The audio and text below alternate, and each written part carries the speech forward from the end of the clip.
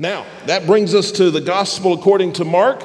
I wonder if you've ever wondered what the word Christian means. We use that word often, right? We call ourselves Christian. We say this is a Christian church. We talk about Christian music. We talk about Christian books or Christian bookstores. And we use the word all the time. Do you know what Christian means? I had one of the Vacation Bible School boys ask me a question this week, and they encouraged all the kids to ask questions of their leaders and of the ministers and pastors here at the church. And so I got a lot of questions, and one of them, one young boy came and asked why God is not a Christian. And that's a hard question to answer. So I don't really know all the background. He couldn't explain it, but I imagine somebody rightly told him that God the Father is not a Christian, somebody who understood what the word means, but this little boy just struggled with that. God needs to get saved. If he's not a Christian, he should be. What's wrong with God? So what does the word mean, the word Christian? Well, it's only used, this may surprise you, 3 times in the Bible, 3 times in the New Testament. It's used twice in the book of Acts, once in the book of 1 Peter.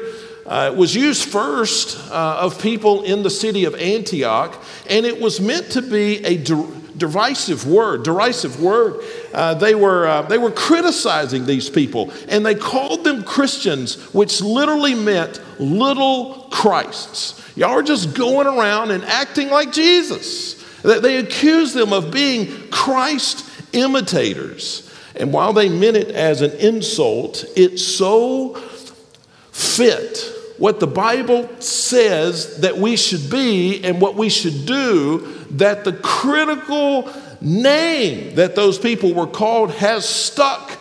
And today we call ourselves Christian with pride. We are little Christ imitators of Christ. And the Bible commands us to do that, right? 1 Corinthians 11:1, Paul said, imitate me as I imitate Christ. Ephesians 5:1 says, be imitators of God. We are to be Christians, Christ imitators. And so if we're going to imitate Christ, it's important that we know who he is. It's important for us to know what he does and what he did. And it's important for us to know his attitude. It's important for us to know as much as we can possibly know about him. If we're going to be imitators of Christ, if we're going to be Christians, then we need to know something of Christ. And so we've taken the summer this year and we've said we're going to walk through the gospel according to Mark, and we're just going to see how much we can learn about Jesus. I want us to stand amazed at how wonderful Jesus is, but I also want us to learn some things about his attitude and his actions. I want us to see his passions and his commitments. I want us to be able to better imitate Christ, because we better know who he is. And so 2 weeks ago, we started at the beginning of the Gospel of Mark, and we learned that Jesus is the center. Jesus is primary. Jesus should be the focus. We looked at what John the Baptist said in John 3:30 when he said, Jesus must increase and I must decrease. The focus of life should be on Christ. And then last week, we talked about the fact that Jesus is God. That Jesus is God, and that the Father is well pleased with the Son. Today, we're going to continue in Mark chapter 1, and we're going to be reminded that Jesus prays. Jesus prays. Now, you knew that Jesus prayed, but if you stop and think about that fact, it really, there's an element of it that is surprising. Right? Does it surprise you at least a little bit that Jesus prays? I suppose in one sense it's not surprising because Jesus is close to his Father, Jesus the Son, God the Father, and Jesus is naturally going to have conversation and be in relationship with God the Father. And so in that sense, the praying of Jesus will not seem unusual. But in another sense it does, because when we pray, we often pray because what? We need something. God, I need something. I'm praying because I need something. I want something. I need some wisdom. I need some advice. I need some direction. I need some power. I need some strength. I need something. Well, Jesus doesn't need anything. See, prayer for Jesus is not because he didn't know something he needed to know. It wasn't because there was some lack of wisdom that Jesus needed to repair. It wasn't because Jesus didn't have enough power. No, when Jesus prayed, it was for a very different reason. And so it may strike us as odd that Jesus would pray. But he did. So I want us to read of one account of his praying in Mark chapter 1, beginning in verse 32. It says, when evening came, after the sun had set, they brought to Jesus, all those who were sick and those who were demon-possessed. So Jesus is receiving people. He's doing it at sunset. That might seem odd, but the Jewish day started at sunset. The day ended when the sun went down. That was the end of the day. And so what we would call early evening, that would be the beginning of the next day. And so this was the day that followed the Sabbath. On Sabbath, they would not have traveled. Nobody could have gone to see Jesus on the Sabbath. But when the sun set and people knew Jesus was in town, they raced to Jesus. They bring their needs to Jesus. And there were a ton of people that went. Look what it says in verse 33. The whole town was assembled at the door. And so everybody went to see Jesus. Verse 34, he healed many who were sick with various diseases and drove out many demons. And he would not permit the demons to speak because they knew him. And so Jesus worked hard. He was listening to their stories. He was ministering to their needs. He was healing some physically. He was fighting spiritual warfare. He cast out demons. There was some dispute he had with these demons who wanted to speak his name. And so Jesus is ministering to the people. Then verse 35, very early in the morning. And so this ministry goes late into the night. Probably there was an opportunity to sleep after he had ministered to these people for hours and hours. And so he goes to sleep, but he wakes up early in the morning, it says in verse 35, while it was still dark. So this is maybe 3 o'clock, 4 o'clock in the morning. We don't know. While it was still dark, he got up, went out, and made his way to a deserted place. And there he was praying. That's important. He got alone, he got up early, and he went to pray. It's interesting, verse 36, Simon and his companions searched for him. And when they found him, they said, everyone is looking for you. Like, Jesus, where have you been? We've got important things to do. Well, there's the lesson right there, right? What is the most important thing to do? Prayer. And so Jesus knew that they were looking for him. Jesus knew that they had an agenda. Jesus knew that there were tasks. Jesus knew that people were asking questions. Jesus knew people wanted to meet with him. But Jesus knew the best way he could spend his time was to spend it in prayer. And so Jesus prays. Jesus prays. Now, I want you to notice, I want us to go through the prayer of Jesus and the fact that Jesus prayed. And I want us to learn just some very simple lessons about that today. But the first thing I want you to see is the difference between Jesus praying and you and I praying. So most often when we pray, we see prayer as a tool. A tool. Just like a hammer is a tool to drive a nail through a piece of wood, or a screwdriver would be a tool to turn a screw into a piece of wood or into a piece of metal or whatever we're fastening together. And so we have tools. Tools are things that we use to accomplish something else. And so we often see prayer as a tool, as something we use to accomplish something else. So I remember after 9/11, and I'm sure the same thing that I'm thinking of was true here in Nacogdoches. I remember, though, after 9/11, people were so fearful for our safety, so fearful for our country, that people were gathering everywhere for prayer, right? I imagine there were prayer services here, and there were probably prayer services all over this county, and everybody was gathering to pray. Why were we praying? That's probably the most praying that America has done in the last 50 years. Why were we praying? because we needed something. We needed God to intervene and give us safety and protect us from those who wanted to bring harm. We prayed because we needed something. I know when somebody's diagnosed with a terminal disease, what's one of the first things we do? We pray. And we pray why? Because it's a tool. We need God to do something. We pray before elections that God would give us the right leaders. We prayed before our We Love Our Church offering, didn't we? We prayed that God would just open up the floodgates of heaven and pour out a blessing upon us, and He did. We pray when we need something. This last week, here's my wife. You're usually sitting over here. That confuses me. This last week, our air conditioner went out. We live in Texas. You want to pray, let your air conditioner go out, right?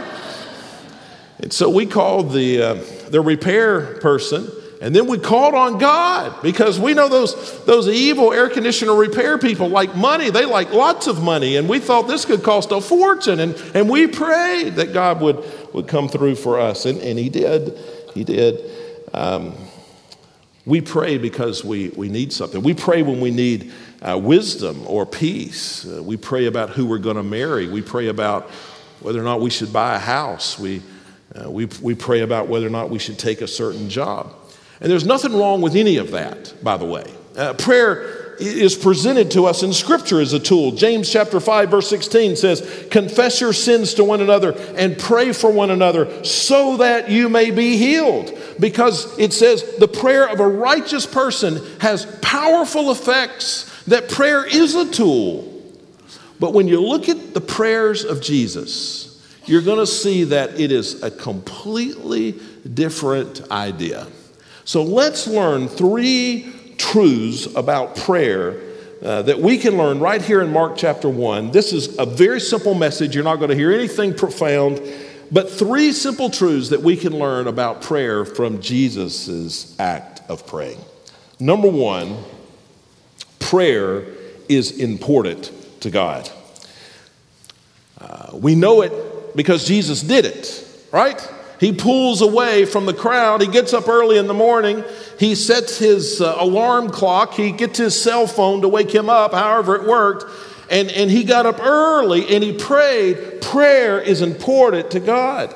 We see, if we read the whole Gospel of Mark, that on 3 different occasions, Jesus gets up early and prays, or he prays all night long. It's the implication from all of the Gospels that Jesus did this very often. He spent many, many hours in prayer. He prayed with the disciples. He prayed for the disciples. He preached on prayer. He taught them how to pray. He modeled prayer. Prayer is important to God. That's the first thing that strikes me when I read about Jesus getting up early in the morning and going to pray for great lengths of time. Now that Jesus has died on the cross and risen from the grave and ascended into heaven, do you know what Jesus does today? He still prays. Listen to this, Hebrews 7:25. Therefore he, Jesus, is able to save completely those to come to God through him, since he always lives to intercede, that means to pray, for them. So Jesus was committed to prayer when he was on earth, but now that Jesus is in heaven at the right hand of the Father, what's he doing? He's still praying. And the Bible also says that prayer is important to God. So let me show this to you. I think this is interesting. First of all, prayer is a delight to God. Proverbs 15:8. The sacrifice of the wicked is detestable to the Lord, but the prayer of the upright is his delight. The Bible says that when we pray, God's delighted. Wouldn't it be amazing if you could delight the Father in heaven? The Bible says you can. When you pray, God is delighted. And then another reference to the same thing. This is interesting. I don't know exactly what this means, but I love this verse. In Revelation 5:8, the Bible says that prayer is so important to God that he keeps it in bowls. Listen to this. When he took the scroll, the 4 living creatures and the 24 elders fell down before the Lamb, and each one had a harp and a golden bowl full of incense, which are the prayers of the saints. So we see prayer is important to Jesus. Prayer is important to God. The Bible says in 1 Samuel 12:23 that if we don't pray, that is sin. And then we see the importance of prayer to God just in the fact that we have been given a way to pray. I mean, we take that for granted, but just think about it a moment. The fact that we can come boldly before the throne of grace, the fact that we can approach God and bring Him our concerns, that's amazing. That's amazing. If I have concerns for the President of the United States, I can't share those. I can't call him up on the phone. I can't send him an email. I can't just drop by and see him one day. I don't have access to the president. I was trying to rent a car yesterday, and after I sat there for over an hour trying to rent a car, I really wanted to call the president of the car company, okay? And I was sitting there thinking, if I could get that guy on the phone, I would just like to share with him what's going on here as people are waiting so long to rent a car. But I didn't have access to do that. There was no way I could do that because those people are they're built-in mechanisms to keep me separated from those people. But when it comes to God, God has made a way that we can pray. Do you see how important prayer is to God? That's the first lesson I learned. When I read this, that Jesus got up early in the morning to pray, it just impresses me with this truth. Prayer is important to God. Now, the second thing we learn from Jesus praying is that prayer is an end unto itself. Jesus, his praying was not because he needed wisdom. Jesus was not confused about something. Jesus didn't need guidance. Jesus didn't need power. For Jesus, praying was an end unto itself. Most often when I pray, it's because I need something. When I pray, the prayer is the means to an end. I pray because, Lord, I want something. And that's valid. That's valid. That's a biblically presented model for prayer. But we also need to understand, and we see it clearly from the fact that Jesus prayed, is that prayer is the end unto itself, I should say. What I'm saying is that there's value in prayer just because prayer helps us to draw near to God. There's value in prayer just because prayer celebrates the fact that I can talk to God and I can hear from God and I can honor God with my prayer. It's not just so we can get something. It is just so we can be in His presence. If I went tomorrow and bought a dozen roses for my wife, and I came home and said, "Here, Donna, a dozen roses. I love you." And she would say, "Well, thank you, and I love you too." And we would hug and embrace. And then I'd say, "Now that you've got the roses, there are 3 things I need you to do." Okay, now that just, no, I need to give roses not just as a means to an end, not just to trick her into doing something, but no, there should be value in me just showing my love, in just spending time with my wife. And when it comes to the Father, certainly we ought to pray for stuff, pray for wisdom, pray for divine intervention. But prayer also is an end unto itself. Psalm 145:18 says, "The Lord is near to all who call out to Him." Jesus, when He prayed, was not praying to get something. He was just praying to be somewhere, to be with the Father. And prayer has value as an end unto itself. So, simple point number 3 that we learn from Jesus' prayer here is that prayer is the vocation of every believer. Because we're to imitate Christ, and Christ prayed, so we should pray.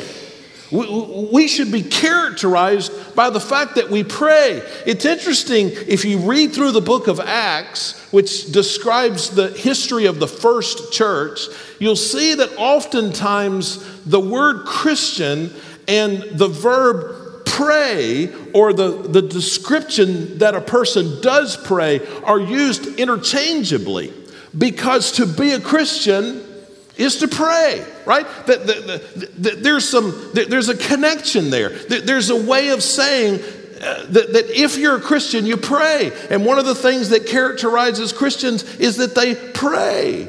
Prayer is a part of being a Christian. I'll show it to you in one place. In Acts chapter 9, verse 11, Ananias is sent to go see Saul, who we know today as Paul, the Apostle Paul. But he's sent to go see Saul, but he doesn't know who Saul is, or he doesn't know how to recognize him. And so God's going to describe him. He says, go up and go to the street called Straight, the Lord said to him, to the house of Judas, and ask for a man from Tarsus named Saul, since he is praying. You want to know who Saul is? He's a Christian. How does the Bible say he's a Christian? He prays. See, Christians ought to pray. That ought to just characterize who we are. We are prayers. A Christian prays. There are a lot of different kinds of prayer we should pray. We should be praying continual prayers. We should just have an attitude of prayer. As we go through our day, we ought to be mumbling to the Father. We ought to just be carrying on, stream of consciousness, conversation. Lord, thank you for this, and give me guidance here, and lead me away from temptation here. Lord, I praise you for taking care of me here. We ought to have continual prayer, the attitude of prayer. We ought to have regular times of prayer, scheduled times where we get alone with God and pray. We ought to have public prayer. The Bible tells us that we ought to come together as a church, and we ought to pray, and we ought to lift our needs before the Lord. We ought to have group prayer.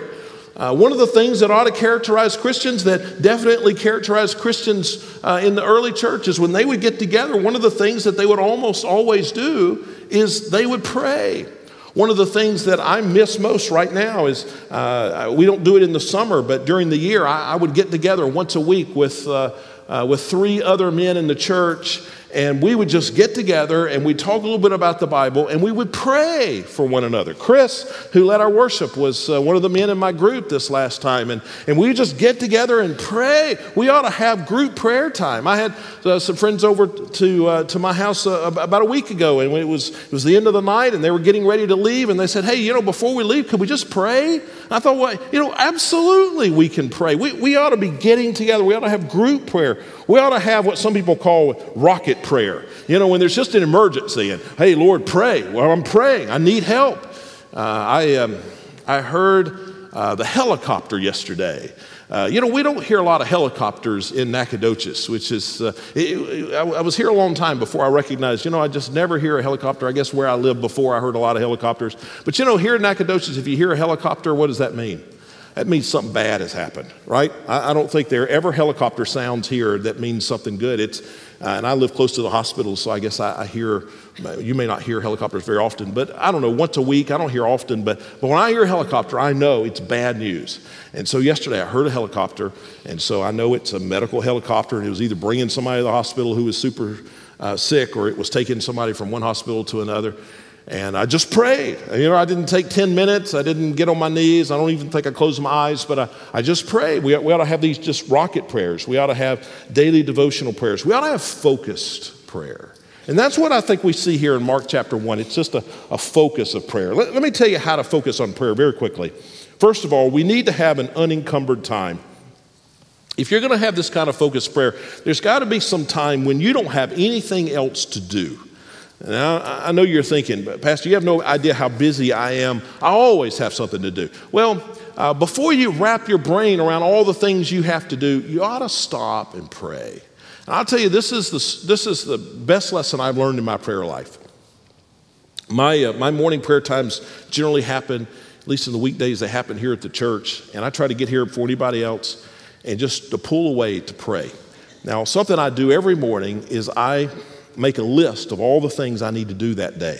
And I make a schedule, and I try to put the things that I've got to do on a schedule, and I write it out. I use a computer program to keep up with tasks, but I write down longhand everything I've got to do that day, put it on a schedule, and then I take a picture of it. I send it to a couple of people just as accountability and encouragement to others. But let me just tell you, once I make a list of everything I've got to do, I feel such pressure to run that it is hard for me to pray. I have learned that if I'm going to pray, I've got to pray before my mind gets to my task list. You know what I mean? Before I start rehearsing all the things I got to do, before I start answering phone calls or emails or text messages or Facebook messages or all the other ways you good people reach out, I've got to spend time in prayer. Because there is a time in the morning where just for a little while, I don't feel like there's anything else I've got to do other than spend time with the Lord. And we need to have an unencumbered time. That's what Jesus did. He got away from the crowds and he prayed unencumbered. The second thing is we need to withdraw in order to draw. You know, the Bible says, draw near to the Lord, James 4:8, and he will draw near to you. But in order to draw near to the Lord, we've got to withdraw from some things. We've got to pull away. That's why I think your prayer is best done away from people. I think your prayer is best done without a cell phone in your pocket. Your prayer is best done away from the computer, away from the television, away from anything that would distract you. And everybody's life looks a little different, and how you pull that off will be different from person to person to person. But we need to find a way to pull away. I remember when I was a youth pastor, we'd do these youth retreats, and kids would make such great spiritual progress on these youth retreats, and it would frustrate me because why couldn't we have the same spiritual progress when we were just every day? You know, when people would come to church on Wednesday nights. Well, it was because sometimes to draw near to God, you have to withdraw from the concerns of the world. And so we would take the kids to the beach or we'd take them to the mountains. And when we would help them withdraw from the world, then they were able to draw near to God. And we have to find a way to do that every day. I think there's some importance to having a prayer closet, to having some place that you can get, a regular place that you can get all alone and you can pray. And then the third way to do this focused prayer is just to simply make prayer first priority. The Bible doesn't say you have to pray in the morning. You could pray in the evening. You could pray in the afternoon. Our lives look different, and how this will work out will be different. But let me just encourage you to pray in the morning. Psalm 5:3 says, in the morning, Lord, you hear my voice. In the morning, I plead my case to you and watch expectantly. David prayed in the morning. He got up in the morning before his day started and said, oh, Lord, I need you. Psalm 88:13, but I call to you for help, Lord, in the morning. Psalm 143:8 says, let me experience your faithful love in the morning. Now, you can pray anytime, but I commend you, find some time in the morning and pull away and give it to the Lord. Now, the last thought I want to leave you with is this. Most believers know that if you don't ever pray when you need help in life, you're missing out on something. You understand that? If you don't pray as a Christian, don't avail yourself of the power of prayer when you need help, then you're missing out on something. Most Christians know if you don't pray when you need wisdom and direction, you're missing out on something. Most Christians know if you don't pray when you need comfort and encouragement, you're missing out on something. But here's what most Christians don't know. If you only pray when you need something, when you need wisdom, or when you require comfort, you're missing out on something. Does that make sense? If you don't pray when you need something, you're missing out. But if you only pray when you need something, you're missing out on a closeness with the Father that can only be known in prayer. Your head bowed and eyes closed. Father, thank you that we can come before you because of what Christ has done for us. That we don't come on our own merit, but on the merits of Christ. That's how we can be saved. That's why we can pray. And make us people who are characterized by prayer. Not just because we need something, but because we want to be close to you. And we pray this in Jesus' name. Amen. Let's stand together as we sing.